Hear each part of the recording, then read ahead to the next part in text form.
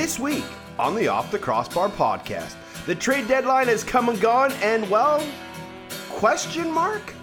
We've got a crazy week 16 to follow up a wild week 15, plus Jordan Hall of the Georgia Swarm. We'll break it all down for you and give you news and notes, plus another edition of Box Bets. All that and more on OTCB.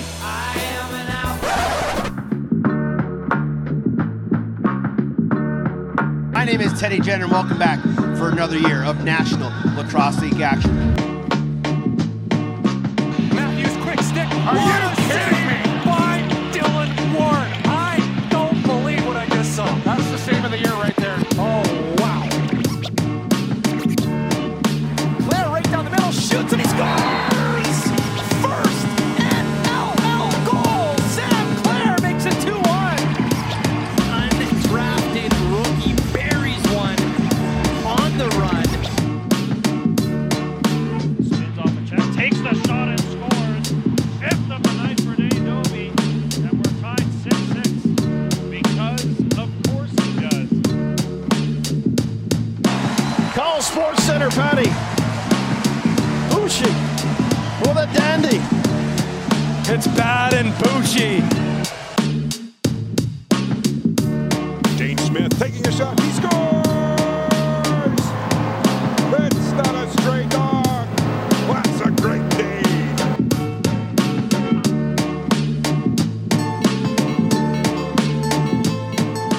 Wanted that move now, executes around Hasek. And the Firewolves do it again. Kitchen with his second shorty and the third shorthanded goal of the game for Albany. Save there for Panther City. We're trying to get out. And they're trying to get the empty netter. Is it going to go in? Oh, it went in. You gotta be the kidding me. Moon's got it. Here we go. It's Berg bringing it up. Final seconds. Berg. He shoots. Penny shoulder save. It's a goal! San Diego with 1.3. Jeremy Noble. Kiernan gets it behind the net. Touch pass over now. Crawford wide open. Buries it. You can't leave Kalen Crawford wide open like that. He's going to kill you every single time. Crawford has stepped up in this fourth quarter when his team has needed him. Set up the five-man horseshoe. Vancouver in that four-man box. Schreiber scores. Did he shoot that lefty? He did. Right. He did shoot that lefty. Oh my God, lefty. But Blue Jay, far pass back over to Smith. Smith trying to feed it over to Kyle Buchanan. Couldn't do it. Backed up by Bird with a shot. Scores! Over the shoulder.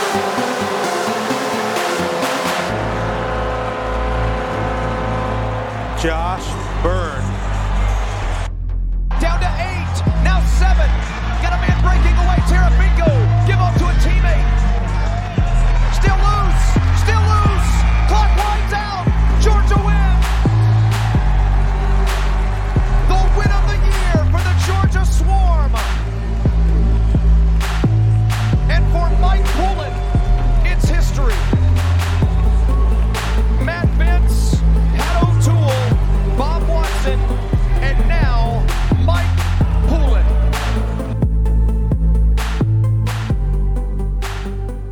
What's up, everybody? Welcome back to another edition of the Off the Crossbar podcast. Those were just some of the sounds from week 15.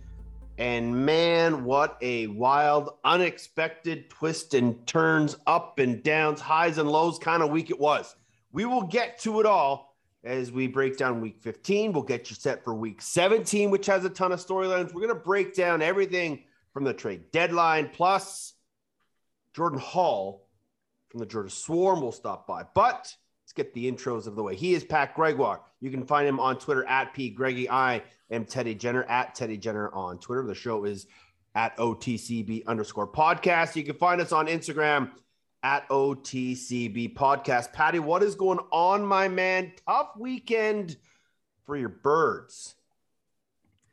Yeah, that was not the outcome that Halifax was certainly looking for, going 0 for 2, but let's give credit where it's due. what the Albany defense was able to do, and Doug Jamieson, just completely shutting down that offense was remarkable. This Albany team is way better than what the record indicates, and there's a lot of belief in that room. This is a team that clearly has the T-Birds number, and then you go to the next night, you face a very hungry Georgia team that's really starting to find their stride at the right time. Obviously, the back-to-back usually, I shouldn't say usually, but sometimes in the game of lacrosse plays to the favor of the team that's playing that back-to-back. But Halifax just looked gassed.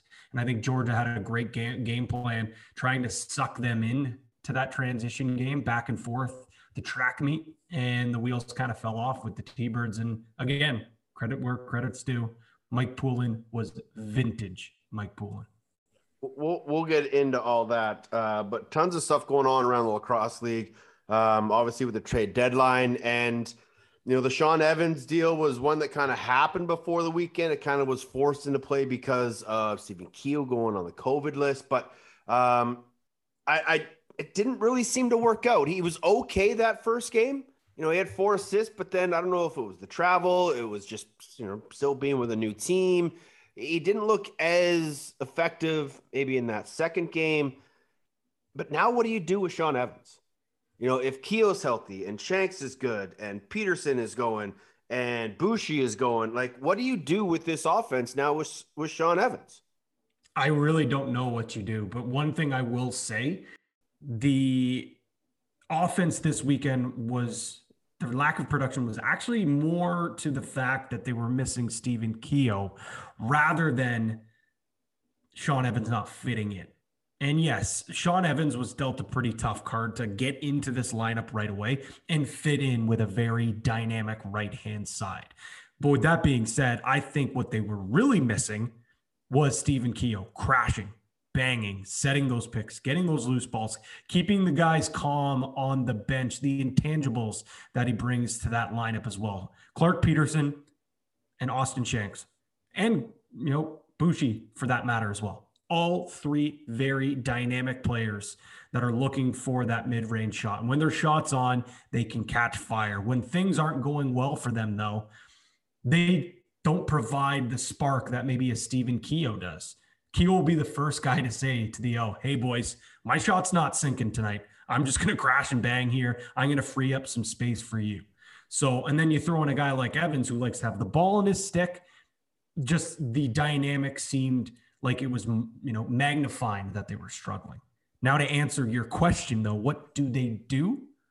I have no idea. Yeah. I have no idea, because let's break it down guy by guy. I just clearly made a case that you can't sit Keogh because he is your glue guy, your crash and banger. Clark Peterson, when he's on, he's your most dynamic righty. Austin Shanks, when his shot is on, he's scoring 5-6 goals a game. And Bushi is Mr. Consistency. He, every single game right now is, potting at least a couple of goals and adding a couple of assists. He's not really having the ups and the downs that a guy like Clark Peterson or Austin Shanks are having. Yeah. And obviously, then it goes to Sean Evans. But you didn't bring in Sean Evans to be a healthy scratch and come into the lineup every so often. And I can guarantee you Sean Evans didn't come to do that. So Mike Accursi, Stu Montour are going to have very tough decisions to make when it comes to this righty unit. And I don't envy them. I wish I had an answer, Teddy, because I don't know if they have an answer at this point. I got to assume, I trust the process with this group that they have a plan in place and that they went out and got Evans. But I don't know, Clark Peterson's played out the back door and he's gone back in reverse transition. But how do you take that piece of your offense and play him in transition? And then that also then creates another healthy scratch out the back door where you have where he already stressed Dave Brock. Dave Brock, Nongo. These guys can't even get in the lineup. So I don't know, man. I don't know. There's a lot of questions. Halifax, there's going to be a lot of questions down in San Diego. Again, we'll talk about that in a little bit. But how was it having at least 5K in the nest this past weekend? Even though it was the first time they'd lost in regulation, kind of mark that, get that, albatross off your neck. You don't have to keep thinking about that all the time. But 5,000 fans in Halifax must have been just such an awesome sight as they continue to relax their restrictions back there. It was awesome, man. And 5K felt like 15K in that building. It is so loud, the low roof. They have such a raucous crowd. They're, for a new fan base, they're smart too, man. Like they know when to cheer. They know to, be a little bit quieter on defense, and they like to be rowdy, and they don't give up. Like no one was leaving their seats when things weren't going great. They stayed to the very end and tried to will them to victory. They came up a little bit short. And it was unfortunate for them to have to go home empty-handed. But I can guarantee you, if you go on their socials, man, and you read the comments on Facebook and you read the comments on Instagram, normally after a loss, that's a cesspool when you dive into those comments. Yeah, these guys were positive. You guys will bounce back. A 0-2 weekends, fine. Better to go through that adversity now. So, they say East Coast lifestyle is a very laid back, no calm, or you are calm, no panic. Well, they're taking that approach to their lacrosse team right now during a little skid. It'd be nice if the fans down at Panther City had that as much enthusiasm as the T-Birds fans do. Hopefully it will get there, but this is a team now that's won 3 straight, and they just hung 20 on the Mammoth, my man. Like, I never saw that coming, and the fact that it was Dodds, Farrell, Will Malcolm, and Milligan, like, those guys put up 30 points between the 3 of them. Like, if that's what you have now, and you're about to add Donville and Stotts, and Jake kind of thinks that Randy Stotts may be closer than some of us think to maybe coming back. He's running. He's seen videos of him kind of working out. Don't really know how far away he is, but if they make a push, if they could somehow add Randy into that offense late in the season, but even just for the future, Panther City is 2D guys away and a confident Kevin Orleman in between the pipes, or Nick Damoud, to being a real contender in this league and moving forward. If you told me at the start of the season that Panther City would be competing for a playoff spot, I wouldn't have actually been that surprised. The thing that is surprising is that if you said it's going to be their offense that's going to be driving this team, that's where I'd be surprised, because we knew, they've got a ton of athletes on this squad. You mentioned it.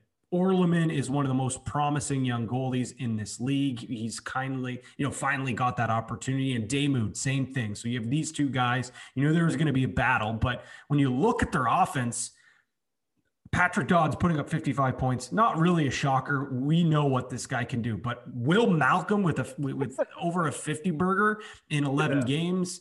And there's a little bit of a drop off with Caputo and Grennan, and then what a great surprise Milligan and Farrell have been, and they have changed the dynamic of that offense. And TK, man, he's coaching his bag off down in Texas right now. He's got these guys believing, he's got them playing into a system, and the moral victories were out of the window a long time ago, but now it's like, let's compete for a playoff spot. I think at this point, they're playing with house money. Of course, they want to make the postseason. Yeah. But this is a learning curve for these young guys, because you mentioned it, man. The future is bright when you add 2 offensive superstars to this unit. They're going to have a couple more draft picks to bring in maybe those defenders that you're looking at. Now that they're competing, and maybe you can go out in the offseason and bring in a couple of free agents. Yeah, say, hey, look what we're building down here. And it's Tracy Kluski, right? Who's not going to want to play for TK? 100%. So awesome to see down there. I would just love to see them find a way to get more fans in that building, because they are absolutely missing out. We've talked about Philly's struggles before. They have another game where they don't score more than 8 goals. They put up 4, or maybe was it 5? And Vancouver put up, a low number as well, which was surprising again, because that offense had started, even without Mitch Jones, was starting to click at times. But both are on solid losing streaks. Philadelphia is now on the outside looking in of the playoffs, and Vancouver can't be too careful, because right over their shoulder is a Calgary team that's played 9 games until has a lot to go. A Saskatchewan team that feels like they're still in it, and Panther City, as we just mentioned. So 2 teams that need to find wins in a hurry. I think, well, let's start with Philly here. And I think the writing has been on the wall for this team that clearly something has to give with this offense. They could have gone two different ways, compete and try to, here's the thing. As much belief in that locker room there is with going up against Buffalo, they knew you can't go goal for goal with a unit like the Bandits right now. But their defense and their goaltending is good enough. At least you'd think they'd be good enough to kind of keep this a little bit down. But when your offense isn't scoring, when they're not getting full 30 seconds clocks, the wheels just fall off for the back end for the goaltender. And I think that's clearly what happened here. And man, I really am shocked that we didn't see moves here for Philadelphia. I know we saw a couple, but to bring in some offensive pieces. We'll get to bring in Sam LeClair, but that's, addition by subtraction as they move Brett Hickey. Kevin Crowley is a free agent. I think Smallsy is a free agent. They got some guys they need to figure out what they're going to do within the offseason, but this is a team that's just struggling wholeheartedly, and it's got to be weighing heavily on those guys because the start of the season they were putting up like 17 and 15s and double-digit numbers. Now they can't even get to 9. Mm-hmm. And, the only piece that's really come out has maybe been Corey Vitarelli. They've been running with the same 7 guys for pretty much the majority of the season, and it's even mystifying Paul Day. And I know that he is was trying to figure anything to do, but people were calling him instantly. As soon as that game was over, he said people saw blood in the water and they were sharks and they wanted every piece that they could get. And he wasn't willing to give that up. He was being loyal to that fan base, and the moves that he did make, they wanted to get younger out the front door. They moved Brett Hickey. They bring Sam LeClair in. They wanted to give Jacqueline Subak a little more playing time, so they move on from Anthony Jochum. So he did try and make some moves, but he didn't want to do it at the expense of the core of his club. But how much longer is the core of that club going to be together is the big question. So that's Philadelphia. One quickly before we move to Vancouver, because I think they're two completely different sides of the coin here. With Philly, I knew that they weren't going to blow things up because you still have some tangible evidence that this team can compete. But the fact that we've heard from, multiple sources saying that, like you said, there are big names out there that are UFAs that easily would have helped out some playoff teams or those bubble teams to push them over. So I respect Paul Day for not blowing things up because it would be so easy to. It's just now you kind of stand in that limbo where you didn't buy, you didn't sell, you stand pat, but did you do enough to improve? So now I think this also has to tell the players, listen, Paul Day goes in. It's on you. I trust you guys. I trust you guys. We kept this core intact. We know what we have in this room. Is it good enough? Can we turn our season around? Conversely, Vancouver did 0 zilch, and that was kind of expected. They don't have a lot of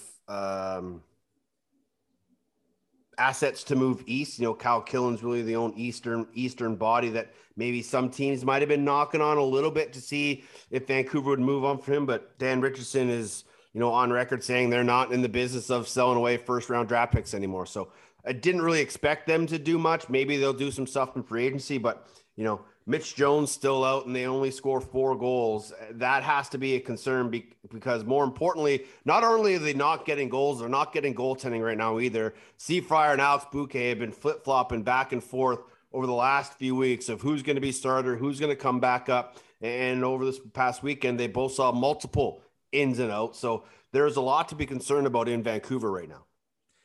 I think that's the biggest. And of course, scoring 5 goals, never going to be something that you're not going to be concerned with. But this is the first time that the offense kind of looked like, oh man, we're missing Mitch Jones here. They just did not look dynamic at all. There's no point where the Toronto Rocks defense or Nick Rose for that matter were on their heels. Defensively, if their goaltenders aren't making those stops from the outside, the way that they play and they pack it in, they're just not going to find success. And the reason they were so good at the start of the year, they had trust in their goalie. They had trust, whoever it was, to make those outside shots. They're going to block a ton of shots. They're going to pack it in. And then they've got some great athletes who can play a little aggressive top side on the ball and make things happen there. But when goalies are, getting lit up from, the advertisements near the restraining line, that's just not conducive to the defense that this unit plays. And you could tell it was very, deflating for this unit. But I think this is where you can kind of course, they're letting up 14 2 weeks in a row. You're going to be a little bit concerned, but just looking at the standings, looking at the remainder of your schedule, it's almost like fate is in our hands. We now can go ahead and make our own fate. And I think they're up to the challenge. And I think this is a team that expected to compete for a playoff berth this year. But I think if they miss, it's not the end of the world. No, it's not the end of the world, but I think there's going to be a lot of pissed off people.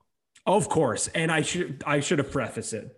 I don't think you look to make any coaching changes. I don't think look to make any drastic changes to this core. Of course they want to make the playoffs. Of course they're going to be upset if they do miss out. But what I was trying to say was you don't really have to have that internal debate with yourselves in that organization saying you're not having to come to Jesus meeting a summit, saying, okay, we got to blow it up. I think, like you said, the nucleus is there. They can build around a lot of those pieces they have. Gilly's obviously got that room.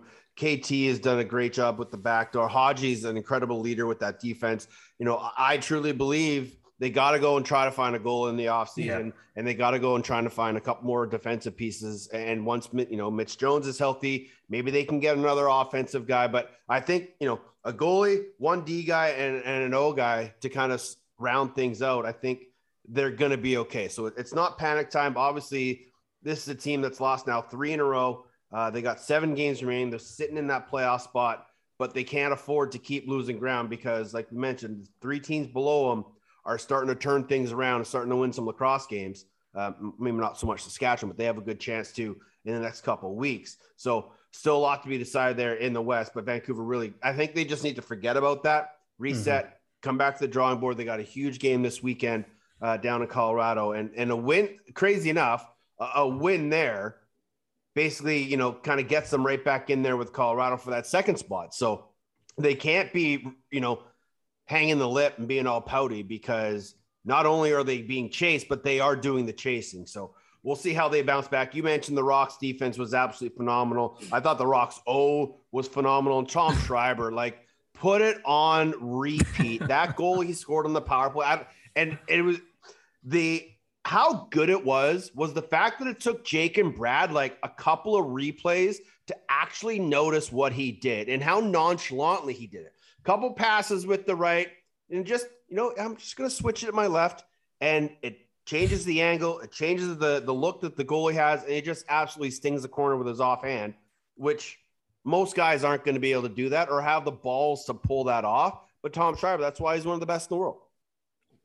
And it wasn't just Schreiber. The entire offense was playing with so much swagger. And I mean, yes, what he was doing out there was silly, but Dan Craig was stinging corners from the wrong side. Hellier looked unbelievable. When was the last time you've seen this offense have that much confidence and that much swagger? They're an offense that I find it's very, methodical. They look for the perfect opportunity. Yeah.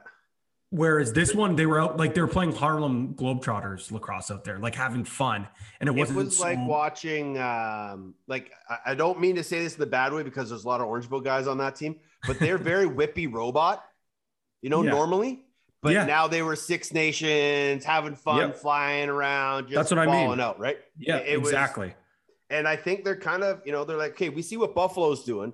They're high energy, high impact, love being on the floor and having a lot of time. I think they're trying to instill a little bit of that energy. 100%. And I think they've found their identity on offense. And you're never Dawson's going back into that lineup 110%.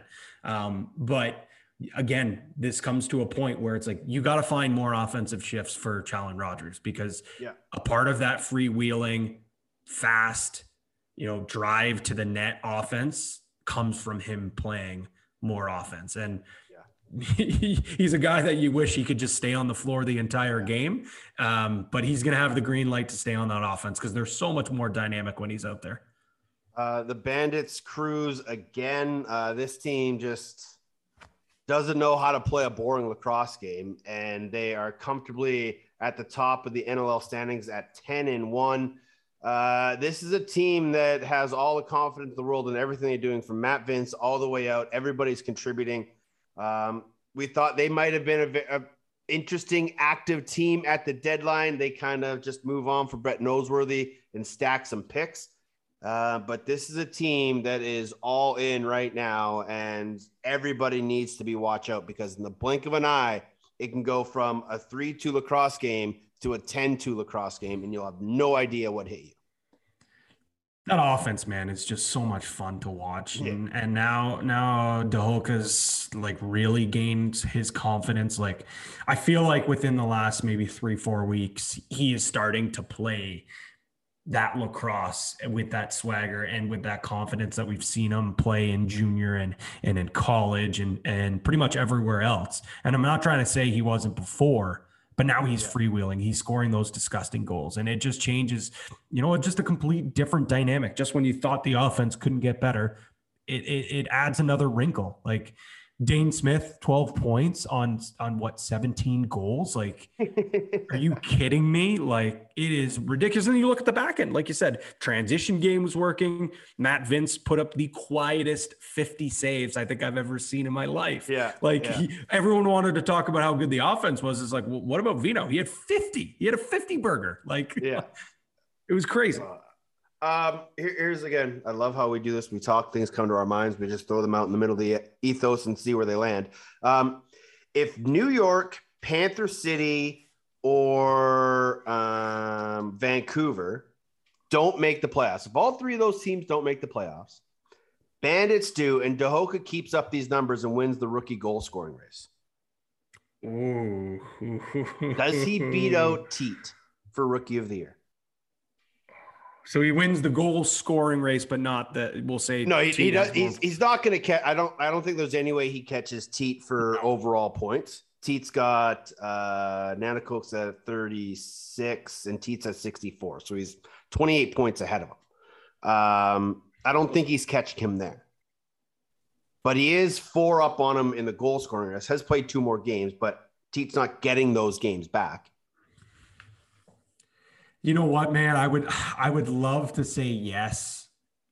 And you can talk about the greater impact on a winning team. And I know I was just giving him praise. Like I tweeted out, like saying just like, Tehoka is he's just so much fun to watch. But with that being said, like Teat's got 64 points in 9 games in his first year playing professional lacrosse. Like that's hard to argue, man. So I'm going to say no, but it was just 3-4 weeks ago, everyone, including myself, said, well, now it's a 2-horse race with Teat and Bowering. Well, that's the way it was pretty much the most of the year. It was just those two guys. Now it's now Dodsy's in there. Like who's going to be that third nominee? Like there's a chance that if Vancouver keeps sliding and people will riot in the streets, there's a chance that Bowering might not be up for it. I don't agree with it. I don't agree with it. I know. But like, what if Panther City makes the playoffs? Yeah, who's the odd man out of those 4? I don't know. I think you have to just nominate 4 and say we're changing the rule this year because all 4 of these guys are way too good. Like it's that crazy. Like if Panther City makes the playoffs, Dodds leads them in scoring. You can't leave him off. No, Jeff Teats is going to put up who God knows how many points in 9 games. He's 64. Not a math guy, but that's a lot of goals or points per game. And then Tehoka's like lighting it up, like, and scoring crazy highlight reel goals. So like, I don't know, man. I don't know who you keep off the ballot. Dodsey sneakily gotten himself to 12th in rookies or in all overall scoring, and Teat's 7. Like those 2 guys, like Dodzy put up 11. Teets put up 12 at one point this year. Like, those two guys are just absolutely balling out. But like you said, Dahoka has just, in the last month and a bit, his confidence is just somehow taken an absolute boost. And it's got to be playing in that offense with those guys and just being around those guys all the time, whether it's going for, cryo showers, or whether it's doing rehab, or whether it's working out, or just going for dinner. Being around that chaos, to use the pun, it has done a world for this young man, and it has been just a treat to watch, and it is going to be a continued treat to watch. And just looking at the stats now, he's also just one goal from being outside of the top 10 in goals scored. So what these four are doing right now, we don't even have to pull up Bowring's stats. He's got 1 billion loose balls. He's got a ton of caused turnovers. And, so that's why I wouldn't keep him off my ballot if I had to choose 3 guys. But I think there's going to be some people, if they fall off the face of the earth and don't make that playoffs, and these other guys keep, doing these outstanding things. I don't envy who's making these decisions. So Bowser is tied with Mitch DeSnoo at 125 loose balls for second. They are 8 behind Jake Withers, but again, DeSnoo and Bowering don't take faceoffs. So keep that in mind. All right, quickly getting through the last couple of games. The dramatic comeback by the Seals. They're down 5. They end up clawing their way back into that game. Westberg continues to put this club on his shoulders. Frank Chiliano continues to play some of the best lacrosse. He settled down, allowed his team, that offense, to kind of gain momentum and gain some traction, get back in that lacrosse game. And then with 1.3 left, the little duder, Jeremy Noble, finds garbage in front, dunks it in the back of the net, like just absolute scenes. And we all thought that might have been the catalyst for the blow up in Saskatchewan. That never happened. But another game where these Seals just find a way to win. I've used this term a few times for a couple of teams, so it kind of loses its luster. But after that win, team of destiny vibes for sure. Like, you're at 8-2. Like you said, you find ways to win. Different offensive players are coming in and out of the lineup due to injury. Stotts is out now. We don't know how long he's out for, but it doesn't matter, man. Like, this team just finds ways to win when things get tough. It's their goaltending stealing the show some nights. Their defenses look great and consistent. And then the offense will explode for a ton of goals. So this is a team that, man, like, right now you got to assume that they've got the West locked up. Like, they look like the best team in the West right now. Yeah. But no Stotts certainly is going to be a cause for concern. It depends how long he's going to be out. But this is a team that has made it very clear that they want to win a championship for Brody Merrill and let him ride out into the sunset. And I think they're going to do absolutely everything they can. But losing Stotts would certainly be a serious road block in that championship path. It'll be interesting to see how Brett Hickey fits into that offense. Again, we'll get to that, but good times down in Pechanga, and the Seals continue to be a real threat in the overall landscape of the National Lacrosse League right now. The final game we'll talk about is that Rochester game. When we heard Rylan Hartley wasn't going to be in the lineup, we were all like, oh my gosh, bet the over. Take the biggest spread you could possibly find in a lacrosse game. Poor Joel White. And man, off the hop, it really looked, Joel Watson. I said off the hop, it didn't look good for the young man who just couldn't find any way to get his body in front of a lacrosse ball. And it was quickly 5-0, I think. And all signs point to that game getting really ugly. But they got through that first quarter, Patty, and I don't know what what Mike Hazen said to his group, and I don't know what Patty O'Toole said to his young goaltender, but they really just kind of settled down. And I think a lot of that has to go to a lot of credit to some of that leadership. Dan Dawson, Danny Coates, Thomas Hogarth is in there in that part of that leadership group, Curtis Knight. But they were able to claw their way back and almost won that game. They end up outscoring New York the rest of the way after that first quarter. But it was nice to see Joel settle down in that lacrosse game. It was like 4-0, 4 minutes and 20 seconds into the game. Yeah. And it looked like, just Jolie did not fit in a National Lacrosse League net. He looked all out of sorts, and I felt so bad for him. Headlights. And he is a great kid. And you could tell that he is a great kid and a good teammate because these guys battled for him. Yeah, absolutely. And he didn't get the hook. And I know Lucas Nagy is another young goaltender, so that maybe played a factor into why Hazen didn't yank him right away. Yeah, but he allowed him to figure things out. And like you said, obviously there was something said to that group to battle for Watson. And let's give him some credit as well. He looked way better once he made a few stops later in the stretch, and they almost turned things around and come out with a victory. But you take away that, let's even say the first 6 minutes, because it was 5 goals in that first 6 minutes. So you take that away, even if you just spot him a couple of goals there, this is a completely different ball game. And Rochester, obviously, that loss basically pulls them out of the playoff race. If you ask Ryan Smith and the rest of the group, they still believe. But you got to absolutely love the fight that they had in them. And you got to love that this group here, they obviously trade off a couple of pieces, but they believe in this group going forward. They think this team is going to be able to compete, maybe not this year, but next year. And seeing a guy like Thomas Hogarth score 5 goals and add an assist. He's a guy, like, once he's healthy, man, he's going to be a player for this unit.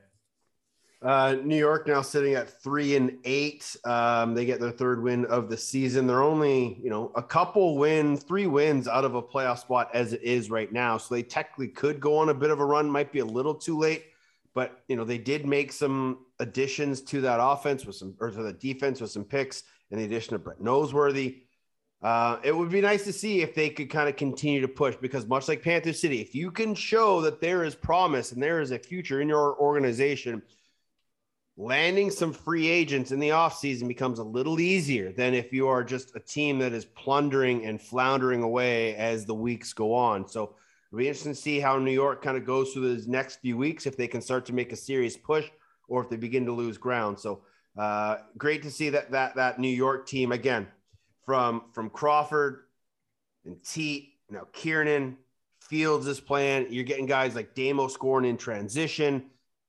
This is a team that really, much like Panther City, very similar. They're building that offense. Now they just got to tweak that defense, find some pieces, and I think they really could be okay, in years to come. Still not quite there yet, but not too far off.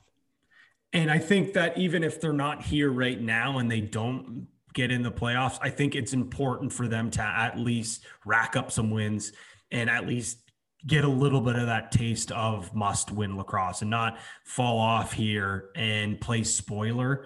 Because, playing spoiler is fun and all, but at the end of the day, it really doesn't mean anything. If you actually are in a little bit of a playoff race, these young guys are going to know what must-win lacrosse feels like, and that's going to be very important when you are in the playoffs or when you are battling for a playoff berth. And just looking at their schedule, like you said, it's going to be tough, but it's not impossible. They play Albany, obviously, who is catching fire, but that's a game that, anytime 2 division teams or conference teams meet, it's going to be a battle. Then Philly, we know what's up with Philly. Colorado is a tough one on the road, and then followed by Buffalo, and then followed after that by Rochester. So there's some winnable games on the board.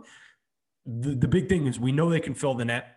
Will these key pieces that they brought in from the trade deadline on the defense be enough to kind of help bolster that defensive unit, which, let's be honest, needs some help?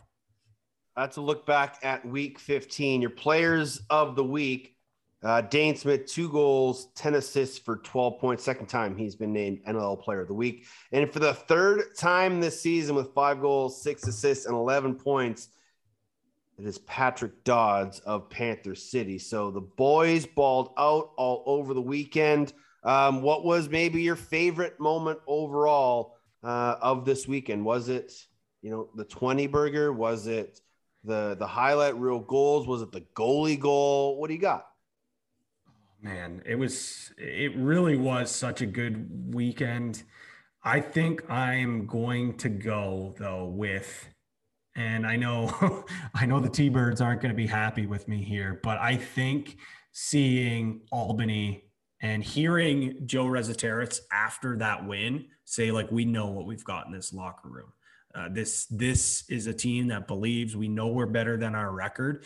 And just hearing him talk about that, it was very candid. It wasn't the cliches of saying, like, that's a good team over there, and we had to stick to our principles. Like, he was honest. There was a little bit of emotion there, and he knew how important that win was. They go 2-0 against a really good team in Halifax. So that was my favorite moment.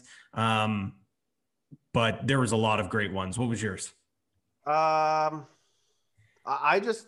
truly love the fact that this young Panther City offense is starting to put up numbers, and they haven't lost a game since February 20th. They're continually beating teams within their conference, and they're just buying into everything Tracy Kelusky is putting in front of them, and they are buying it wholeheartedly. They're having fun. They're a young group, and Jake mentioned this on Coast to Coast this week. This is a team that moved on from Ryan Benesh and moved on from Taylor Stewart. They believed that they already had enough. They didn't need those guys anymore, and they moved on from them. And that put a lot of confidence in that offense. And every time I see Patty Dodds at our junior practices every Monday, he's just got the biggest smile on his face. He is having so much fun playing lacrosse right now. It is just unbelievable to see. And adding to that, the confidence that he now has, like, yes, he's playing against some of our, prospects and draft picks and guys that are just maybe hoping one day to be a Shamrock, but he is just absolutely torching our practices. It is ridiculous to see. I cannot wait for him to be in our full offense and playing regular season games in junior, because it is just going to be an absolute treat to watch, because what he's doing right now is just phenomenal, and I'm so happy for him. But, just as happy for Dean Farrell, who's kind of bounced around a bit. When you look at the path that Cam Milligan has taken through the NLL and how he's been bouncing back and forth with Rochester and a couple other different teams and just hasn't been able to find a fit. And Panther City is like, hey, fine, Mike Trill, you're not working. Cam Milligan, come be our big body. And man, has he been good. Yeah. And like that, and that's the thing with this unit. It's Dodds is going off every night. Malcolm's having a great night as well. They're finding these other little pieces like here and there, Caputo. Like, Caputo's not lighting it up by any stretch of the imagination, but he's still playing his role. He's still contributing. But sorry, man, like you absolutely broke my brain, because I forgot that Dodds still has another year of junior, and that's going to be so unfair. Like, so unfair. It's ridiculous. Just watch him come out there, and he's just like, he's still going 100%, but he only looks like he's going 50% just because of how easy he makes it.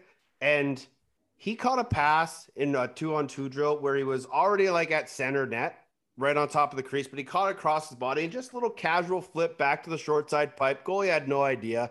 Hey, just kind of jogs back, big smirk on his face, like, this is easy. Awesome. I love that. It's just dumb. I love that.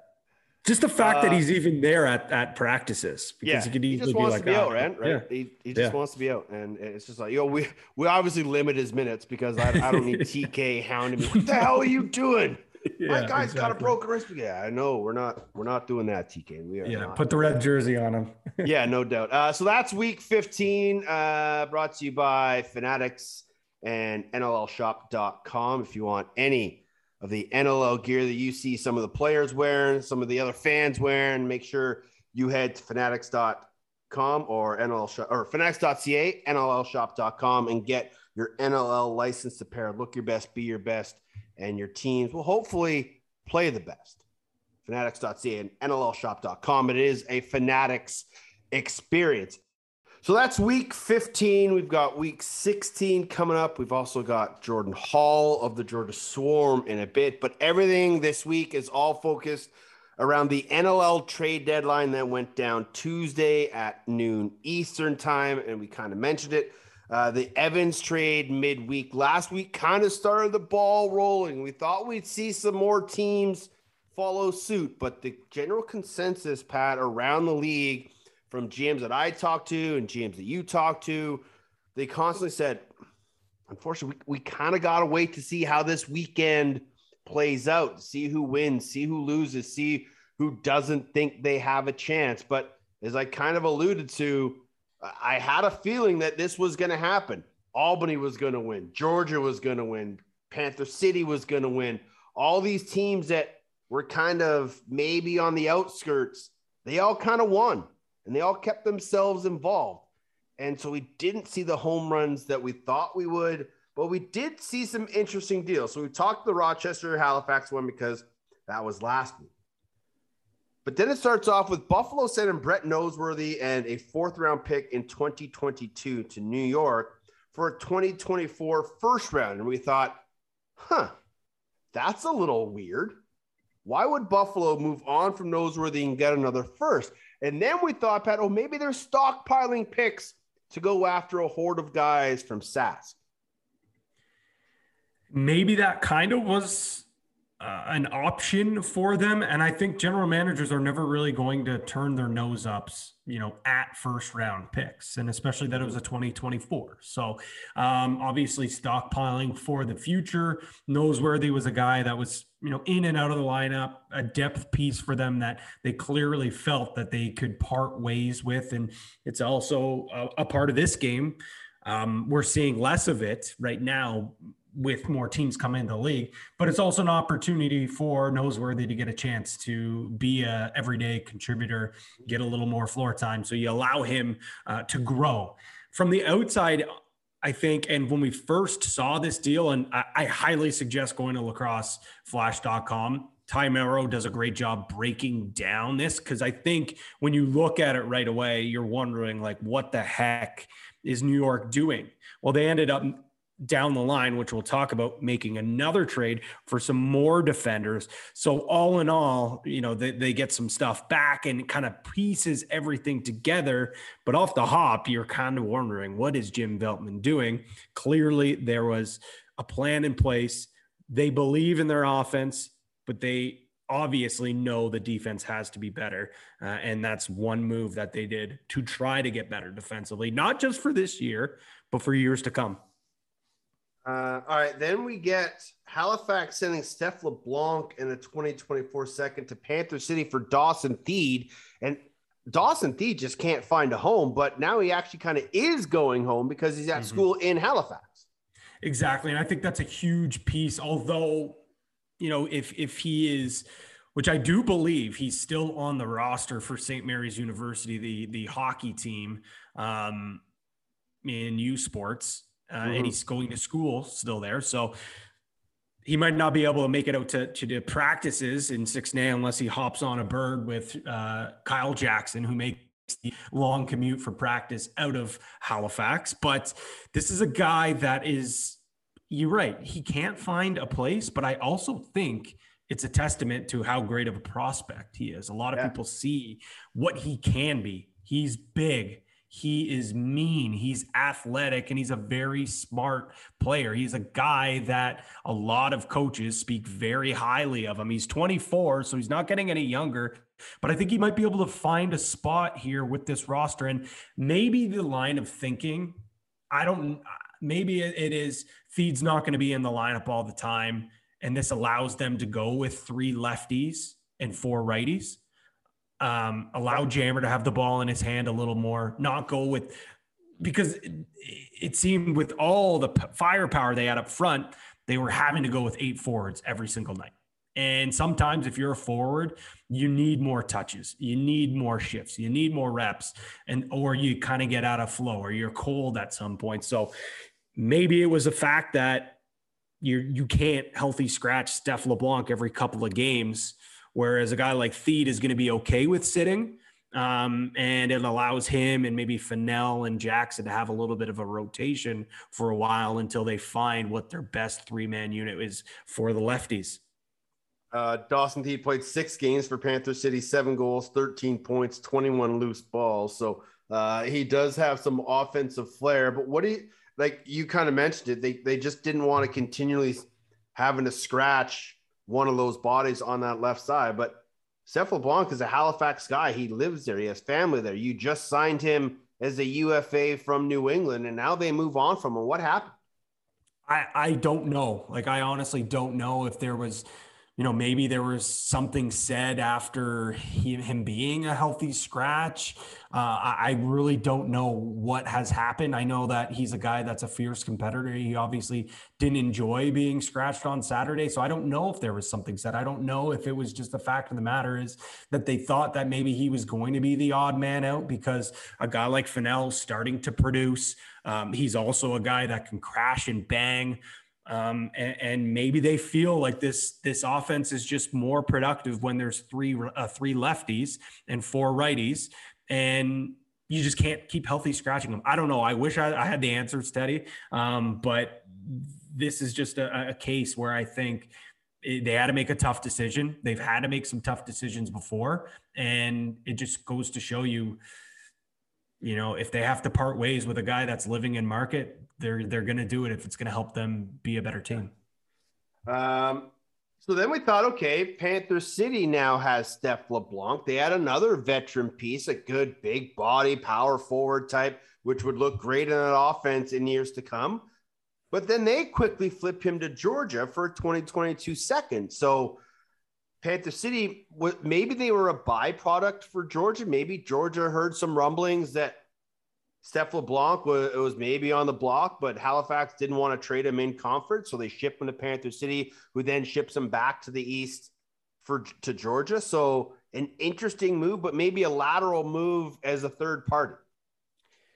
As soon as he was shipped to Panther City, there was no way he was going to report. I mean, the travel from Halifax to Fort Worth is just less than ideal. So I think maybe it was a case where, Hamley was like, we'll take him. If he doesn't report, we'll find somewhere to go. Or maybe they even knew he wasn't going to report and they knew that they could flip him, or like you said, put the tinfoil hat on, and maybe it was a little bit of an inside job. They knew that they would be able to get him, and not really wanting to have to deal with Arlotta and a general manager, a team that you're potentially playing in the postseason. So that is probably could be an option as well. But LeBlanc goes to a Georgia team that, in years past, it's like there's no way they're adding any sort of veteran presence. They're littered with veteran talent. But this year, obviously, with a lot of guys moving, sitting out, they're a team that certainly will not,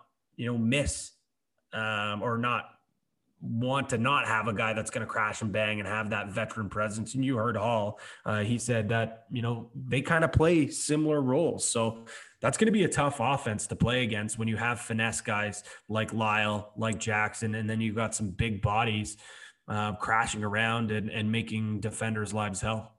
Yeah, I think they needed to get bigger on the lefty side because Shane's is a little guy, Jordan's a little guy, Ethan Walker's not the biggest guy. So adding Steph LeBlanc there gives a little more size and another bit of a ball carrier, because those other guys are kind of banger crasher type guys. So I think it's actually a really good addition for Georgia. Now you can run Lyle, Bomber, and Mac as your three righties. You can go strong left.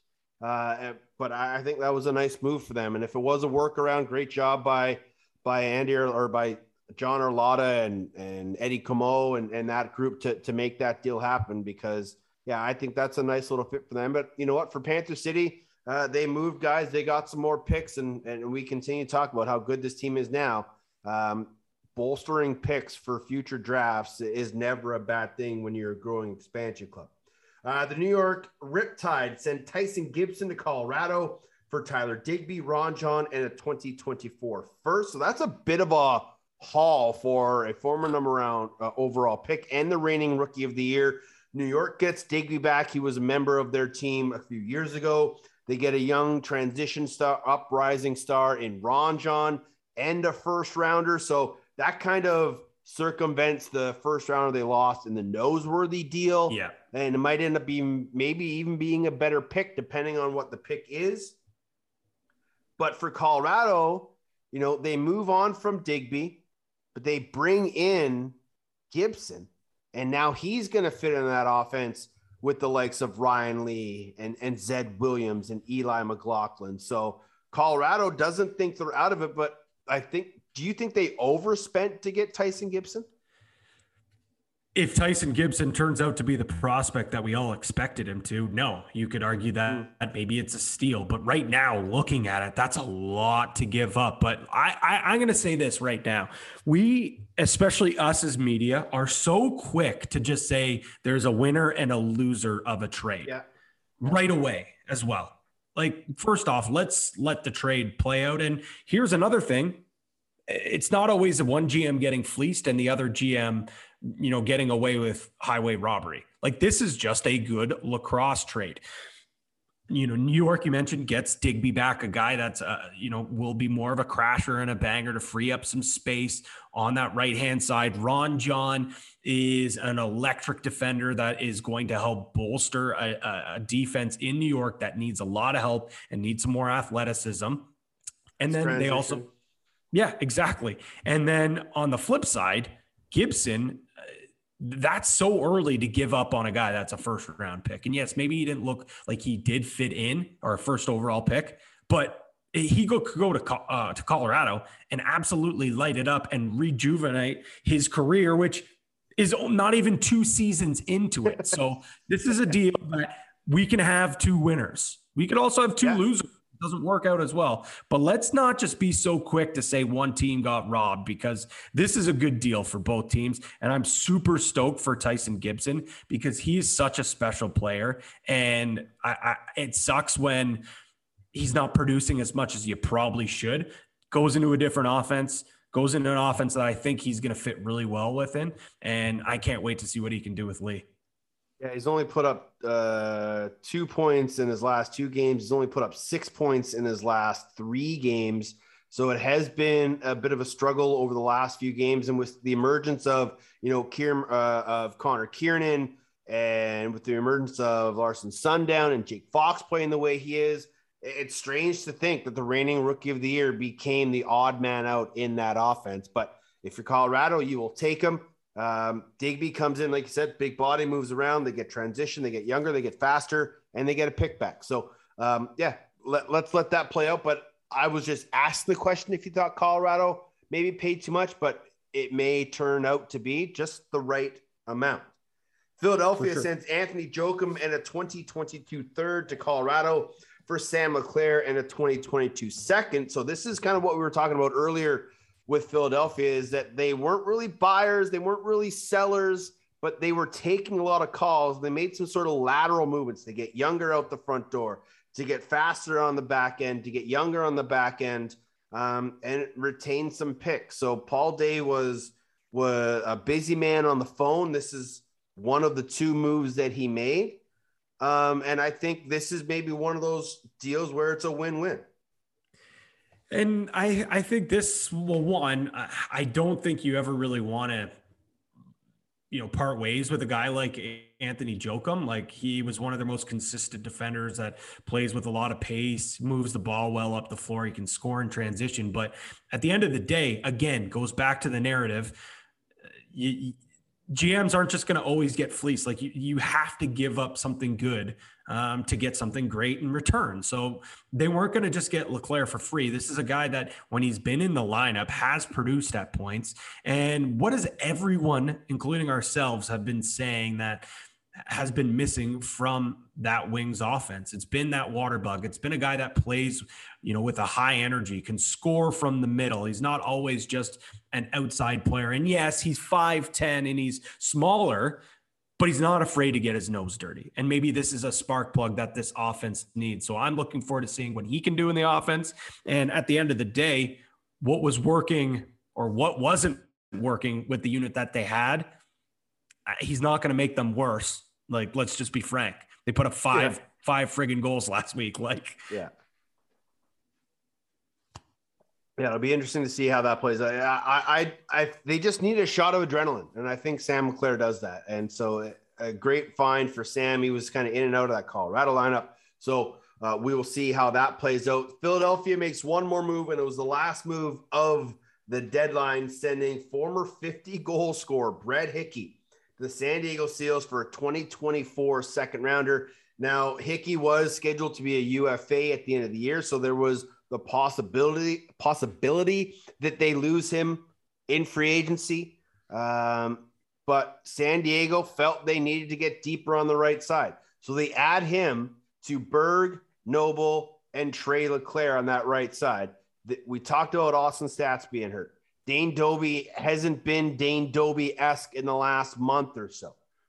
Trey LeClaire has been really good on that right side. He's kind of fluctuated, and Mac O'Keefe quite hasn't found his full game. But you still have Zach Greer. Casey Jackson's kind of healthy again. This is obviously them trying to get deeper and find more offense because they see what the other teams in the East especially are putting up for numbers. But is this a good fit for them? When the trade happened, I was like, man, am I crazy here? Does Hickey, am I nuts? Does he shoot left? Like, cause this doesn't make sense. Like, because all signs would show to them going out and bolstering up their left-hand side with, Dane Dobbie being banged up, Austin Stotts clearly on the shelf for a little while here, but similar probably situation like what we heard with Halifax last week with Kurt Stuyvesant.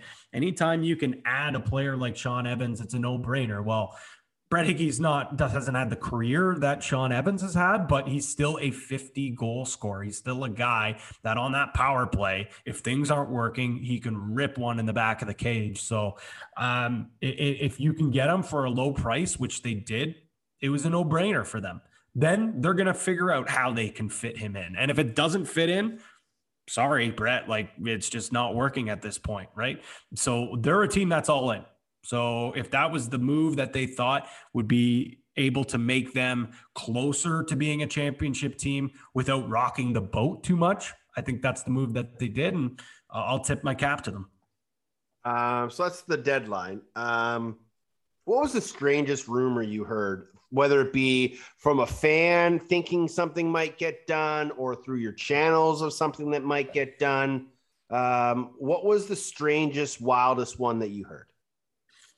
Well, I'll leave the one that I think you and I both heard because this one was banana lands. But for me, I think the craziest one was the fact that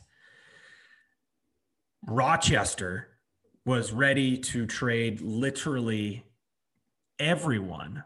And I don't know how true this is. Everyone except for Ryan Smith and Ryland Reese. Everyone else pretty much was open. That's what I heard. I don't know how true it is, but they were open to trade. So I was thinking, oh, well, Curtis Knight is gone.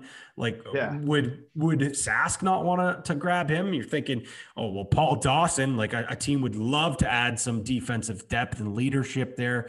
Maybe Holden Katoni, a team could use a lefty. Well, nothing really happened. So obviously, I think that rumor maybe wasn't true. And Dan Carey had a lot more faith in his group and wasn't trying to blow things up. But that was probably the second craziest thing I heard, because I know the thing that you and I both heard was by far the craziest. Yeah, I had one fan down in San Diego throw out the fact that they should go after Trevor Baptiste and Corey Small. I was like, that's a little out there, but the way Philadelphia was playing, they're kind of slipping. I could see it. Well, not really, I could see it, but it was, that's kind of an interesting thought.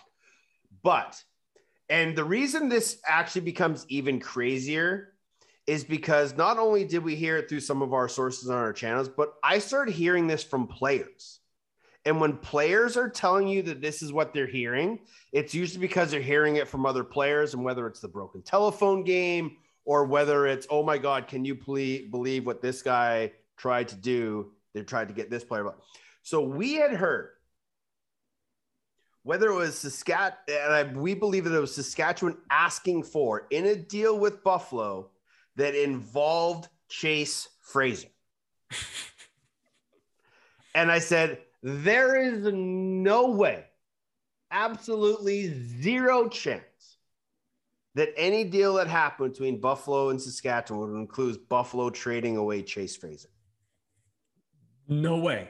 There is literally no chance that happens. And that just goes to show you how high the asking price was for some of these UFAs for Sask. And that's with the comp pick, man. Like, you're automatically getting a first round pick for these guys. So the conversation, we talked about it last week, is first round pick plus significant player.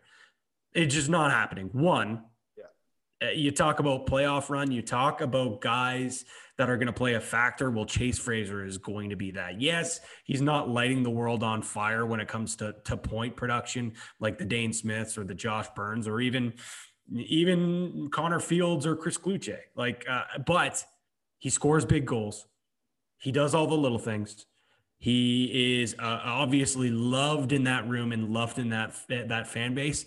There's just no way he was going. The only forward I could actually see being traded was your island boy, McCully.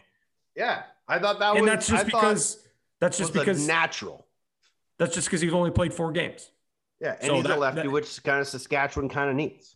Yeah, so that seemed like a no-brainer, but maybe Buffalo wasn't ready to even part ways with them because they see expansion coming up.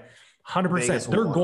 They are going to lose. They're going to lose someone, right? So maybe the line of thinking could have been, well, we're going to lose them anyways. But again, who the heck? And this is a discussion for later, but Buffalo, once it comes to expansion time, who the heck are you leaving unprotected on that roster, especially on that offense? Like, just what, you can protect 5 guys out the 5 guys out the front? I believe it was. I think it was 5. Dane, Josh, Kluch, Fields, DeHoga, Buchanan, Fraser. Okay, you got to leave a couple of those guys exposed. That's what I mean. It's one of those guys are gone, so they're going to possibly need McCully next year, right? Yeah. So good point. That's also probably a reason why there were some prospects that maybe you thought would have got dealt that didn't, because expansions keep on coming. We know for sure there's one team coming in next year, and there's going to be some good players exposed for that Vegas team to get their fingers on. Overall, a lot of shuffling by the mid-level teams, not a lot of move from the big dogs up top, but it was a supply and demand. Saskatchewan had the supply, teams had a demand, but no one could really find that mutual ground. That's generally how it happens at NLL trade deadline. Before we get to our guest this week, Jordan Hall, Adam Levy posted a poll on Twitter. Out of the 3 teams that made moves and have winning records, still crazy that only 5 teams have winning records in the National Lacrosse League right now. Seals, Mammoth, and T-Birds, who positioned themselves the best? This is tough. And I saw the poll. Actually, I want to pull it up now because I'd be interested to see what the results are. 65% Mammoth. 18.4% San Diego, 15.8% Halifax. I think I would have to lean towards what the fans were saying with the Mammoth. But that being said, I think the ceiling is higher for this year for a team like Halifax, because if Evans finds his groove in that offense and they're able to figure out a way, that offense goes from, a top offense to now being able to compete with Buffalo for high-powered offenses. Yeah. And then on the flip side with the Seals, if Hickey seems to work in there, that's another thing. But I think low ceiling and also setting yourself up, which, isn't really a part of it, but going forward, it's for sure the Mammoth for the future. Yeah. Because now you've got a former first overall pick, a former rookie of the year, and a guy that can completely change the dynamic of your offense, not just for this year, but for the future. Absolutely. I completely agree with you. It's funny, as we talk about it, Evans to Halifax, Hickey to San Diego, very similar kind of moves, just trying to find a spark and adding some depth. A team that did that was the Georgia Swarm. They added Steph LeBlanc. He's now going to be reunited with his buddy Jordan Hall. we'll have to see what he thinks about all the madness. This is Jordan Hall, last place in the PMI, right here on the Off the Crossbar podcast.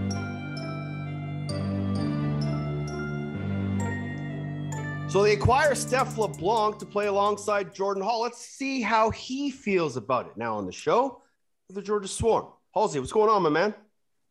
What's up, guys? Thanks for having me. Yeah, no worries. I want to get this out of the way first. There's been a lot of talk about the kangaroo court these days. A lot of it's been because of Thunderbirds 360 and the work that Jake Withers is doing as their judicial head. But what's the secret to running a smooth kangaroo court in the NLL? Just absolutely ruling with an iron fist. Just no room for middle ground, just absolute stalling action, milking the rookies. It's just, again, it's a lot of fun. I really enjoy doing it. I had Chris Schiller showed me the ropes when I was actually with Rochester back in the day. And, I think it's a great way to keep guys a little bit of accountable, especially rookies, as well as just have some fun, poke fun at each other, and enjoy the weekend a little bit more. What's the most egregious fine you've ever heard of? Just off the top of my head, there's been a lot over the years. There's been some rookies who have been max fined just about every week. Rambo in Philly was one of those guys. There were some other guys back in the day, but just off the top of my head, I remember our captain, Jordan McIntosh, gives a lot of speeches about commitment and being there. And as soon as training camp scheduled, it was our first game of the year a year ago. And he said, I've already got it booked, boys. I'll be in Argentina with Joel White. And so they actually missed a game for a vacation. So that was pretty bad. I think that might've been, usually we do a max of $20 a week, and that was $100 fine. Say goodbye to your per diem. Exactly. He's doing well for himself. He's got a nice contract, and he's stable outside of it. So that was probably too light. Shane Jackson was pushing for way higher. I believe that. That's awesome. A guy that has been in his fair share of kangaroo court sessions. Teddy brought it up off the top. Steph LeBlanc joins your guys' left side. What are you most looking forward to have LeBlanc in the lineup here? Honestly, I've got to play with LeBlanc sparingly. I've played with a lot of guys in the league, especially the older guys, with the travel that I've done around the league. But I've always really liked Steph's game. We got to play together at the World Indoors in Prague, years ago. And we kind of alternated roles. We're somewhat similar, I think, as players, but I've always loved the way he played. He cuts a lot. He works really hard on and off ball. He sets a ton of picks. He's definitely a better outside shooter than I am. I'm really excited with Steph coming in and being able to open up some room for the left side, as well as kind of adding that element of cuts and just getting himself open.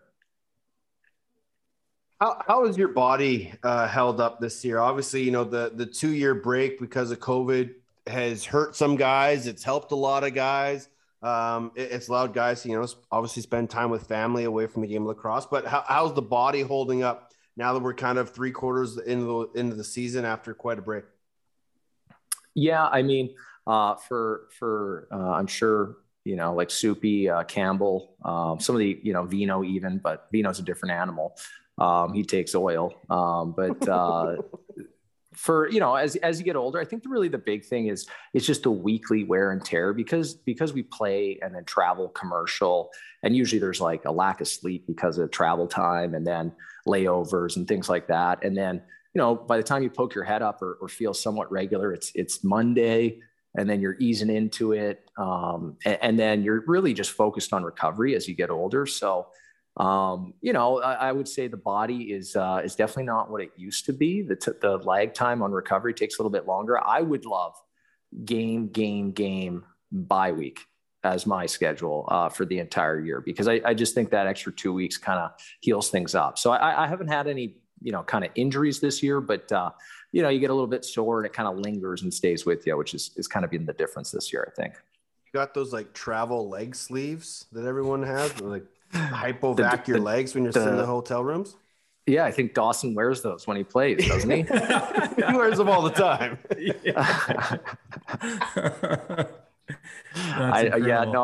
I don't have those, and the young guys on the team would just make fun of me even more. Yeah. I mean, I've got probably 5 pounds of like this stretchy tape now that, you know, I wear one over my knee, kind of keeps it compressed. I got it on my wrist for like keeping my pads up, but you know, it ends up on other injuries. So I don't think I do as well with I don't need any more of that. That's for sure. You don't need any more weight slowing you down. No, and just, you know, I couldn't handle the verbal assault from the young guys calling me boomer and things like hey, that would be a standard fine. Exactly. They'll just get me a wheelchair for the tunnel. Well, it was a big weekend for a couple of veterans, including yourself. 100 points for you. Congratulations, by the way. 100 wins for Mike Poulin. How nice was it to celebrate the 2 big milestones together? But I know what you're going to say. Arguably, the bigger moment was that huge win against Halifax on Saturday. No, I was going to go right to my point total. Definitely going to go directly to. No, it was obviously beating Halifax was huge. We needed it. It puts us in a really good spot. You know, the longer you play, I think the more you realize it's about the experience itself as well as winning. Like championships bind teams together. You know, funny. I got a text from Eddie Como about a clip that he saw online. He sent it to me, and then I shared it with Jeff Snyder and Vino and Brody. And just, again, you know, that was from a Team Canada championship thing that we were sharing with each other. So, you know, definitely winning is, you realize as you get older, that's what you remember. You remember the championships with, you know, you do something really hard and difficult and fight for it together. And that's what you end up remembering. So, you know, I'm very happy about the win on the weekend. It puts us in a very good spot, or a much better spot, even though there's a lot of season left. But yeah, with Poulin's my roommate on the road. You know, we've had Bomber walk into our room, Brendan Bomberry, and you know, he always makes the joke, "Oh, it smells like a retirement home in here." And you know, he's all over us. But you know, me and Poulin really get along. He's an awesome guy, and you know, his record, I had 800 points, which is I'm very proud of. I'm you know, I owe that a lot to passing to Casey Powell and Randy Stotts and Lyle over the years and getting me assists and things like that. But you know, I think there's a lot more guys. Well, there are a lot more guys that have gotten to 800 points, and you know, Poulin's what, 4th guy to get to 100, and he's only got. It'd be really cool because I think he's 4 away from passing somebody else for, I think, 3rd all time, which would be awesome. Right? Is that you guys? Who is that? It's like 105, I think, and he's passing. You know, I think it's Watson, maybe. Goalie wins. Yeah, he's 5 away from passing Waddy. He's Watson, 7 away from passing O'Toole. He's 20. He's 30 away from passing that guy named Matt Vince, but whatever. Yeah, that jerk. But no, that was cool, and it was cool. It was on the same night, and you know, Poulin deserved it. He played awesome that night. Our D holding them under 10 goals is no easy feat. You guys are now sitting at 500, 6-6, 6 games left. You're currently now in a postseason spot. As a veteran in that room, what's the message you keep stressing to your guys? Well, just, you know, I think Eddie made a good point, right? You start looking at like, well, if this team wins, or we need help here, because you just got to focus on beating teams, because what's the point of getting to playoffs if you're worried about, you know, what happens on the other side? You got to win. Right. And the nice thing is, and what I keep telling the guys is just like, let's just keep putting ourselves in a position where, you know, right now, if we win our games, we're in the playoffs, right? You never want to be in that position where it's a little bit out of your control. That's where you start to watch the league standings, right? So, you know, just focus on us beating whoever we play. Is Chad Tutton underrated outside of Metro Atlanta? Is he underrated outside of Metro Atlanta? Yeah, I think Chad is, and Chad's playing really well this year. Yeah. Chad is, we call him Wreck-It Ralph. He's just kind of big and he's probably one of the hardest cross checkers in the league, which is I don't think it's a metric they really measure, but he's just that guy. He's just big body. He always has a couple big hits. I don't know what's happened, but he got a prescription change. He's knocking down a ton of passes and intercepting balls. I think he's missed 2 empty netters this year, though, so we got to work on that. He's been fined a few times in court for that. That's $5. That's a huge fine. Yeah. Yeah. Out west, it's always a case of beer, which is like a $40 fine. Yeah, but in the NLL, it works a little different. We always just go $5. But Chad is definitely underrated. I think he's having an awesome year, and he has been like a big physical factor on our defense. Crazy to think that he is one of the older guys on this defensive unit. Coming into this season, a lot of uncertainty with this defense. I think it's kind of taken a little while for them to figure things out, but man, what they've been able to do with so much inexperience, you got to be pretty impressed with what the defensive unit has done up to this point. Yeah. And I'll probably get fined for this, but I remember calling my dad after training camp and just going, I don't know who our defense is. And because he was asking me, hey, who's on D and who, what's that going to look like? And, we have extra guys at camp. And I was like, I have no idea. I have no idea what it's going to look like. And, there's been some like just guys that I knew could play, they've stepped in and done a great job. Guys like, Spads I had seen before. And we've had some other guys though, like TJ Camizio and Connor Kirst. Yeah. I mean, they've been huge for us. They're taking draws. They're picking up 1 million loose balls. They're figuring out the game. I think in our tryout, Connor was, splitting down the alley, and then, you're like, oh my God, this guy's going to be on our defense. And, he had an unbelievable goal last game, and he's been a big piece of our defense kind of out of nowhere. And so we've got, Huddy and all these young guys too, these rookies that have stepped in. So it is funny to think Tutton's like the old wily vet. And even a guy like Colsey, like he's kind of floated between O and D. But he's been awesome on the back end. So no, I mean, pleasantly surprised, and, tip of the cap to our coaching staff and to Poulin and those guys kind of coaching them down there. But it's been, I didn't expect as well. I didn't expect the results to be as good as they've been so far. So yeah, no, it's been great. When was the last time you were back home in the mean streets of Surrey? Surrey, I'm a White Rock boy. White Rock. Okay, boy. Let's try that again. 3, 2, 1. When was the last time you were back in the mean streets of White Rock? No, I'm just kidding. I only used to tell girls that. No, I'm a Surrey boy. But I ended up getting to go home actually. 3 weeks ago. So I had actually just switched jobs outside of lacrosse, and so I was able to kind of take a little time off and was able to fly home. And so only 3 weeks ago, I was back in Surrey. And yeah. Love the West Coast. I wish I could afford to live there. How long had it been since you've been back? Like, how much had it changed since last time you saw it? Well, I kind of lucked out. I mean, it was a big gap, right? But if you remember when the pandemic started, was it March 2 years ago, essentially? So our last game maybe the second to last game was in Vancouver, February 29th. It was a leap year. And so I actually got to go home right, like exactly before the pandemic, locked everybody down. And then, I think it was a full year before I got to go, year and a half before I got to go see my family. But I was home once in the summer, and then I was just back recently. I now give you the floor to not only try and justify your abysmal showing in the Patty Merrill Invitational, but also to rave what made Matt Vince such a great GM on the way to his title.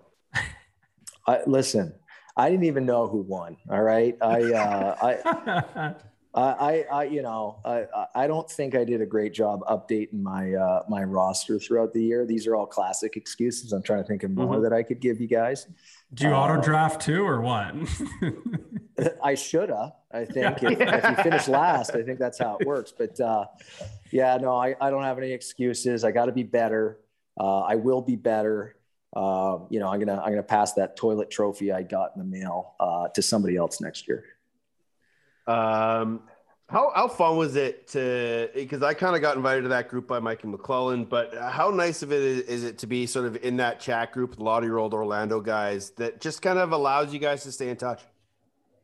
Yeah, listen, I guess it was Patty that maybe came up with it. And, Mike McClellan was an unbelievable GM, tip of the cap to the maestro. But, for everybody that doesn't know, it was a fantasy football pool, and it had Casey Powell and Patty Merrill, and who else was in there? Bill Greer, Matty Ulrich, Kurt Wagger, Jamie Rooney's in there. Yeah. So a lot of the old Vino, boys. Yeah, good group. Yeah, good group of guys. Yeah, really, really good group. And honestly, for anybody out there that is listening, you got a group that you haven't talked to in a while. There's nothing better to center it around than fantasy football because it's just trash talking and catching up. So it was awesome. And no one's ever really any good at it. No, and of course, out. Yeah, of course, Vino wins. Of course, what hasn't that guy won? Of course. Yeah. Huge game for you guys this weekend against Albany. A chance for you guys to continue to make a statement, keep pushing forward on your march to the playoffs. Halsey, I appreciate this, man. Congratulations on 800. All the best this weekend and everything going forward, my friend. All right, thanks, guys. All right, that's Jordan Hall. We won't beleaguer him about his style of GMing, but I just love the Kangaroo Court. Like you said off the hop, it's a great way to kind of bring the team together. It's a lot of fun. You can, we always talk about, you can find people for just about anything. I could find you for your dog barking, but I won't. But when you listen to him talk about the longevity of his career and what guys like Soupy and Dawson and Vino are doing, it's just great to see those veterans still having success in the game today.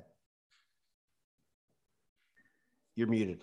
I was muted because my dog is going crazy here and I can't afford any more fines here. But no, honestly, man, I think it's just so understated that I think in our game, we're always celebrating the young guys. We're always celebrating the guys that are at the top of their game. But if you ask those championship teams or the teams near the top, they can't stress how important those guys that have been in the league for a long time, and maybe they're not playing to the prime of their career, but what they do away from the field, away from the floor and inside the locker room, or even at the airport and in the hotel room, keeping the guys together, that is almost as important as what they're doing on the floor. Yeah, I completely agree.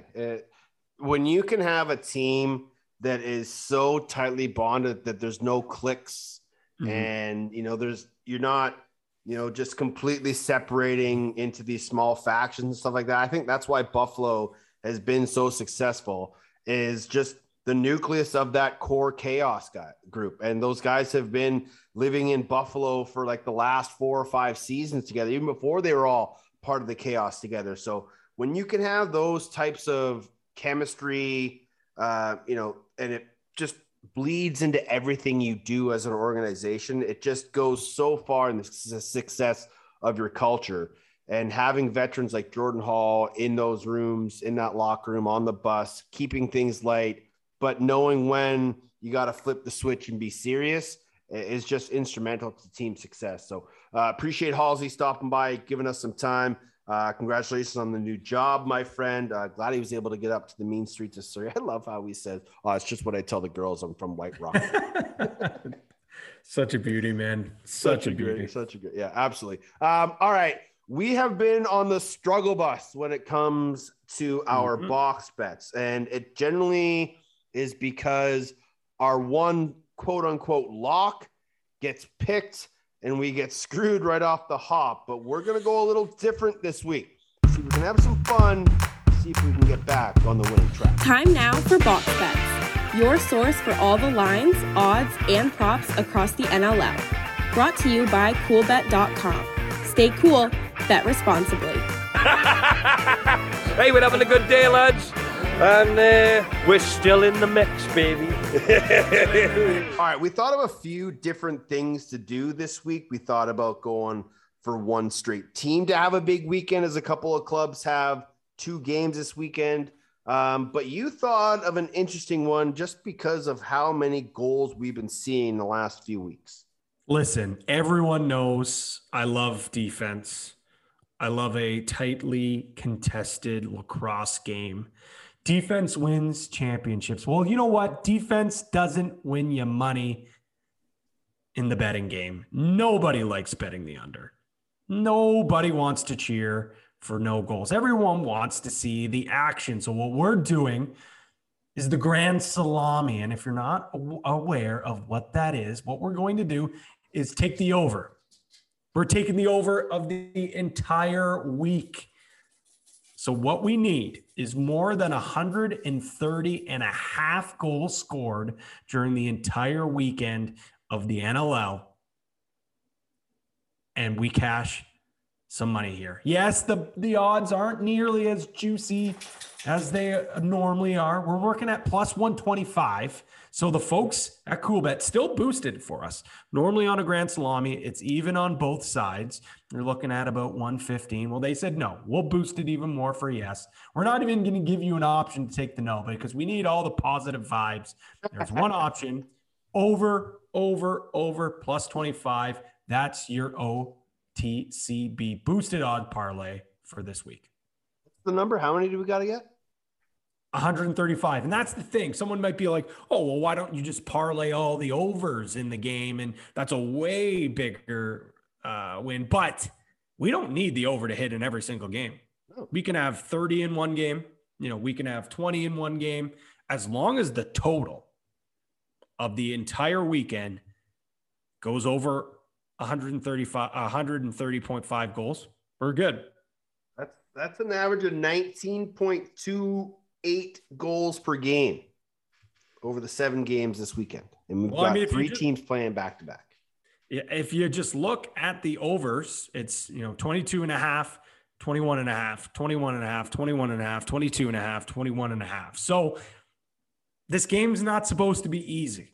It's not always supposed to be about, cashing that ticket easy. So it might be a bit of a challenge, but let's cheer for some goals. Not broadcasting this weekend. We have a Thursday game. So the action starts even early, St. Paddy's Day, in the midst of college basketball March Madness. So cheer for goals, cheer for goals, cheer for goals. All right, you mentioned it. It's 135 goals. Let's make it happen. If you are a goalie, get the heck out of the way. We need some goals this weekend. Don't be doing anything silly. Don't be, running to save an empty netter late in the game. Just don't even talk about that, Teddy. Don't even talk about that. And all you forwards, wait until you're like 3 feet in front of the empty net. Bury it with purpose. Again, if you want to hop on and play along with our fun, head over to coolbet.com. See the little green icon up in the corner. We'll match, they will match up to $200 in your first deposit. And when you do, make sure you put in that promo code OTCB. All right. Week 16.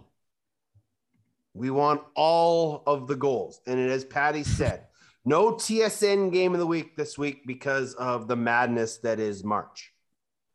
But we have Thursday lacrosse. This is a makeup game. Saskatchewan 3-8 at 3-6 Calgary. Yes, Calgary's only played 9 games so far. A huge weekend for both these clubs that were silent at the deadline. This will be a very interesting contest. It's going to be interesting, and it's got a lot on the line. And I'll let you talk about the one side. I'll take the Sask side because I know with Calgary you brought up some interesting points about this unit, and I was actually really intrigued about it. But let's stick with Sask. Yes, 3-8 right now. It's very grim, but if there is going to be a team that can go on a run, get into the playoffs, that's all they need to do. There is so much belief in this locker room that they just need to get in the postseason. They sat on their hands, yes, because one, the asking price was very high for these UFAs, but they also know that They're not that far out of it. And if they can get in, they have full belief that they can go on a run. Playoff lacrosse starts right now in Sask, and I think they can do it with the defense led by Matthews. And then with that defense, the black hole, like the talent that they have on the defensive end, they have been, I want to say overperforming. They've been carrying their bargain. The defense has been unbelievable all season long. The offense is now starting to heat up. If they can get some goaltending from Eric Penny, there's no reason they can't go on a run. But it all starts with this game on Thursday night against a team that if you're going to make the postseason, you're going to have to hop them anyways.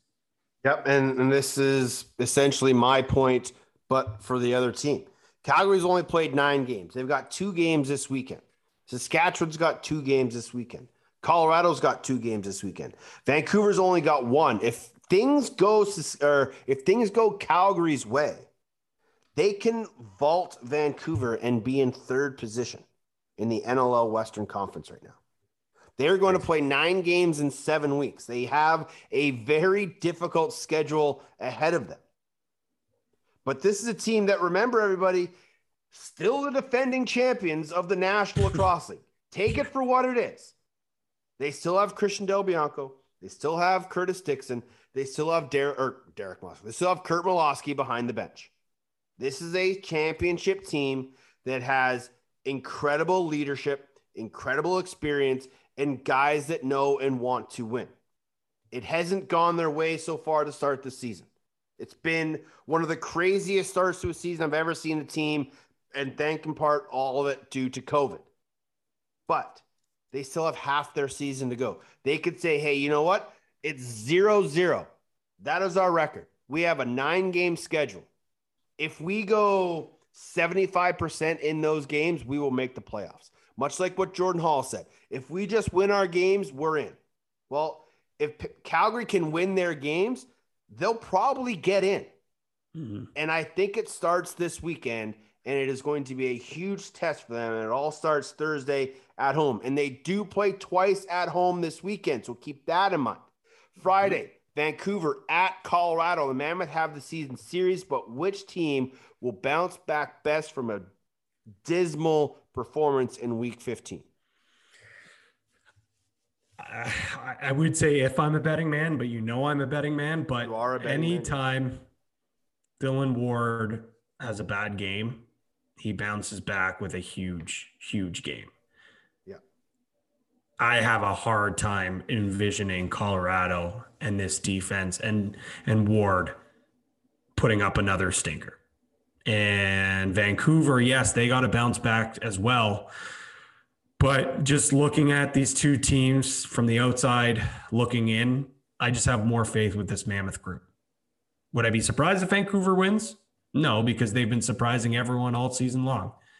But with that being said, there's a lot on the line for the Mammoth. They're supposed to be winning right now. Vancouver's just supposed to be competing right now.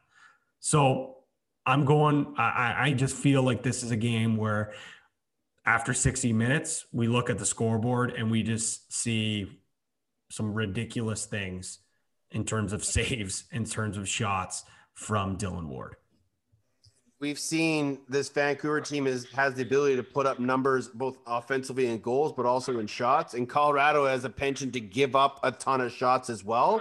So if Vancouver can find their offensive flow that they had, before this past weekend, then I think they really have a good shot. But they've, had great games against Colorado, and then just they tanked, and that's last half of that one game. So it will be very interesting to see which team shows up for both of these clubs on Friday. Saturday, Georgia at Albany. We talked to Jordan Hall about it. Both teams have jumped Philadelphia in the standings. Can they stay there? This is my favorite game of the week. No doubt. We talked about how much is on the line for the 2 other games that we just talked about. But for me, it's just Albany is a team, and you could even say Georgia. These are 2 teams that, especially Albany, I think are way better than their record shows. Georgia is a team that I think has taken a little while to find themselves, and they're young on the defensive end. We talked a lot about them. And obviously the offense, we know some of those pieces are, but everything's coming together for them. Whereas with Albany, we've seen flashes of brilliance, and then we've seen them look terrible. And then we've seen their defense be stout and Doug Jamieson look great. And then they end up letting in 15 goals the next game. The offense is lighting the lamp. Then they can't even find the back of the net. So the inconsistency of this group is what is plaguing them. We'll see if they can right those wrongs. And with their best performance of the year on both sides of the ball, you could probably say, I know the offense didn't put up a ton, but when they needed to score, they scored. See if they can build off that. And if not, Georgia's a team that has done a great job hanging around and scoring big goals when games are close. At the start of the year, they weren't doing that. Now as they're collecting wins, they're the team that is finding the ways to win. So this one's definitely the one that I have circled on my calendar due to the fact that it means, I think, the most in the standings, and the fact that it's just two teams that also match up pretty well against each other. When you look at the overall standings, Buffalo 10-1, San Diego 8-2, those are the two teams that have really yet to have a stinker. Every team has kind of had a good game, bad game. When you get down to this sort of beyond Toronto, everybody from Colorado down has kind of been Jekyll and Hyde at times during the season. So obviously consistency is key in the National Lacrosse League, and is showing at the top of the standings. Panther City at Calgary. Calgary's second home game of the weekend, a 3-game win streak for Panther City. We mentioned it. The Roughnecks were the last team to beat them back on February 20th. I don't know, depending what happens Thursday, Calgary could be beat up. They could be tired. Yes, they get a day off, but Panther City will be there waiting for them. This is a make or break game for Panther City as well. I think, you mentioned Georgia Albany. This game has a real playoff intensity matchup kind of to it as well. And I think that you would easily be able to say, oh, this could be a let up spot for Panther City after, railing off a couple of wins here, 3 in a row. But you look at the standings, they have no time for letdown games. Yeah. This is an expansion team that is in a playoff race. And hopefully the moment doesn't get too big for some of these players, these young players that haven't been in this, but the way that they've been coached by TK, by Teeter, by Toller, and the trust that Bob Hamley has in the coaching staff, I don't see this being a letdown spot. I think they're going to give their A game. And I think with Calgary, it's just, are they going to be able to recover quick enough and be able to give it 110 after probably playing a hard fought game at home, against a team that's hungry as well in Saskatchewan. Saskatchewan will then leave Calgary Thursday, head back home to play Rochester. We don't know the status of Rylan Hartley yet. Obviously, we talked about how the Nighthawks were able to kind of settle down after that opening 5 minutes, but they cannot have a 5 minutes like that again against a Saskatchewan team that could be either very pissed off or very desperate or very motivated, depending on what happens on Thursday. I even think if Hartley plays this game and Saskatchewan picks up a win on Thursday night, it could be a long night for this defense because I think it's just they need to – once this offense strings a win together, if they string 2 together, I think this is going to be a team that's going to at least make that push. They might fall short of that playoff spot, but it's just this season has just been so weird for the offense.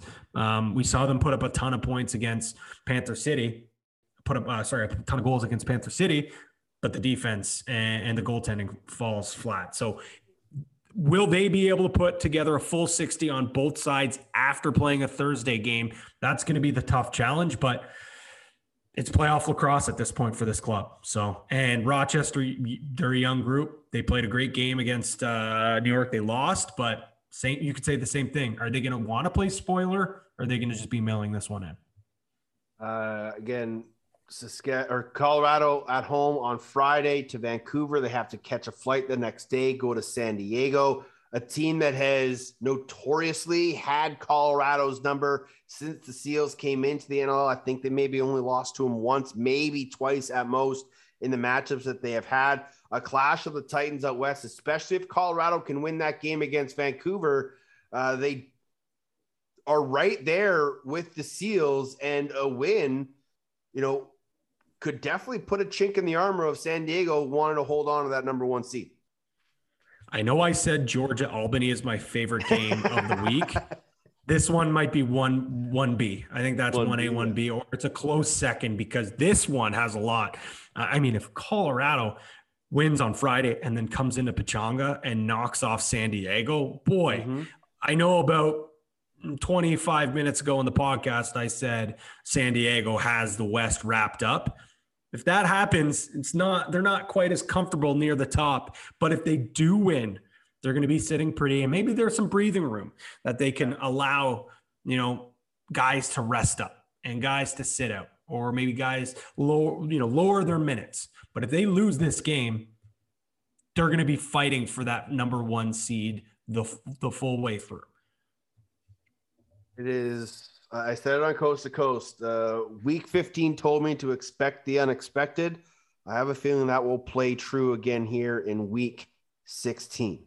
You got anything else? Anything else going on? Not really, man.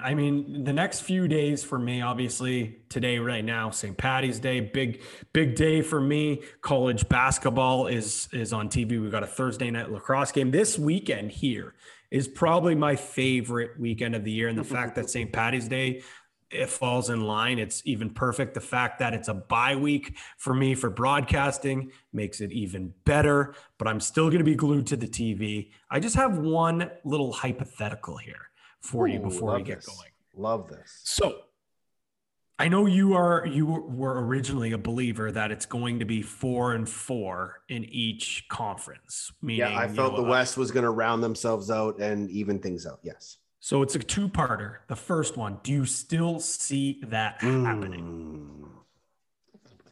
Yes. Okay.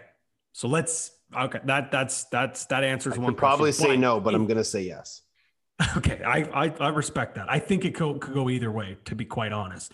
But with that being said, if you're San Diego, would you much rather play a Western foe or have a team like potentially Albany or Georgia cross over in that game?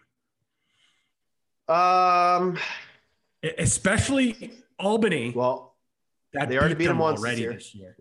Yeah. So that game could be a game of planted seeded doubt, or it could be a let's go get amends for what happened earlier. I don't hate the idea of playing a team that has to travel all the way across the country. I think if it came down to it, they would probably want to play a team that's got to travel all the way across the country. I don't think unless like the East just crumbles. They all start losing games or terrible, and the Vancouver team and the Western teams just all of a sudden all go on heaters. And the West, you get 4 teams with 8 wins by the end of the season. I think they would rather play a team from the East. I think that's what they would rather, but I don't think they really care. That's probably the right answer. They don't give no whats. Yeah, hypotheticals they're not supposed to make sense. Exactly. They're not. Who would Buffalo rather face in that first round? Would it be Philadelphia, Albany, or Georgia? Who would you rather face? I think right now, hypothetically, I think there would be foaming at the mouth playing a team like Philadelphia because, they just took the boots to them. But at the same time, it's one game, man. It's one game. And at least in that first round, if you decide to throw, especially a team like Buffalo, we haven't seen a stinker yet. Yeah. What a terrible time that would be for a stinker. Right?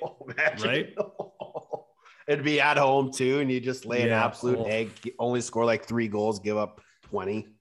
And it's to a Philly team that sneaks into the playoffs by scoring like 9 goals in their last game. Yeah. That'll pretty much do it. Before we get out of here, gotta send a massive happy birthday to Miss Molly Jenner, me mom's. 75 trips around the sun. She is down in Palm Springs with the old man. They had a couple of days out in Laguna Beach. Nice little inn, getting a little getaway. She is the absolute greatest lacrosse mom. I'm sure all of our moms did the same things for us when we were kids. Drove you and your buddies to practices, cut the oranges, filled the water bottles, made all the phones for practices and all that stuff. But it was also there for every game, every goal, and every defeat. So happy birthday, Mama. I love you. I can't wait to see you at the start of April when you guys get back to town. But I know she'll listen to this and have a little tear in her eye. But thanks for everything you've done for me over the years. And I know all your grandkids wish they could see you as well. So happy birthday, Mom. That will do it for this week. Thanks to Jordan Hall. Thanks to you. He is Pat Gregoire. You can find him at P. Greggy. I'm Teddy Jenner.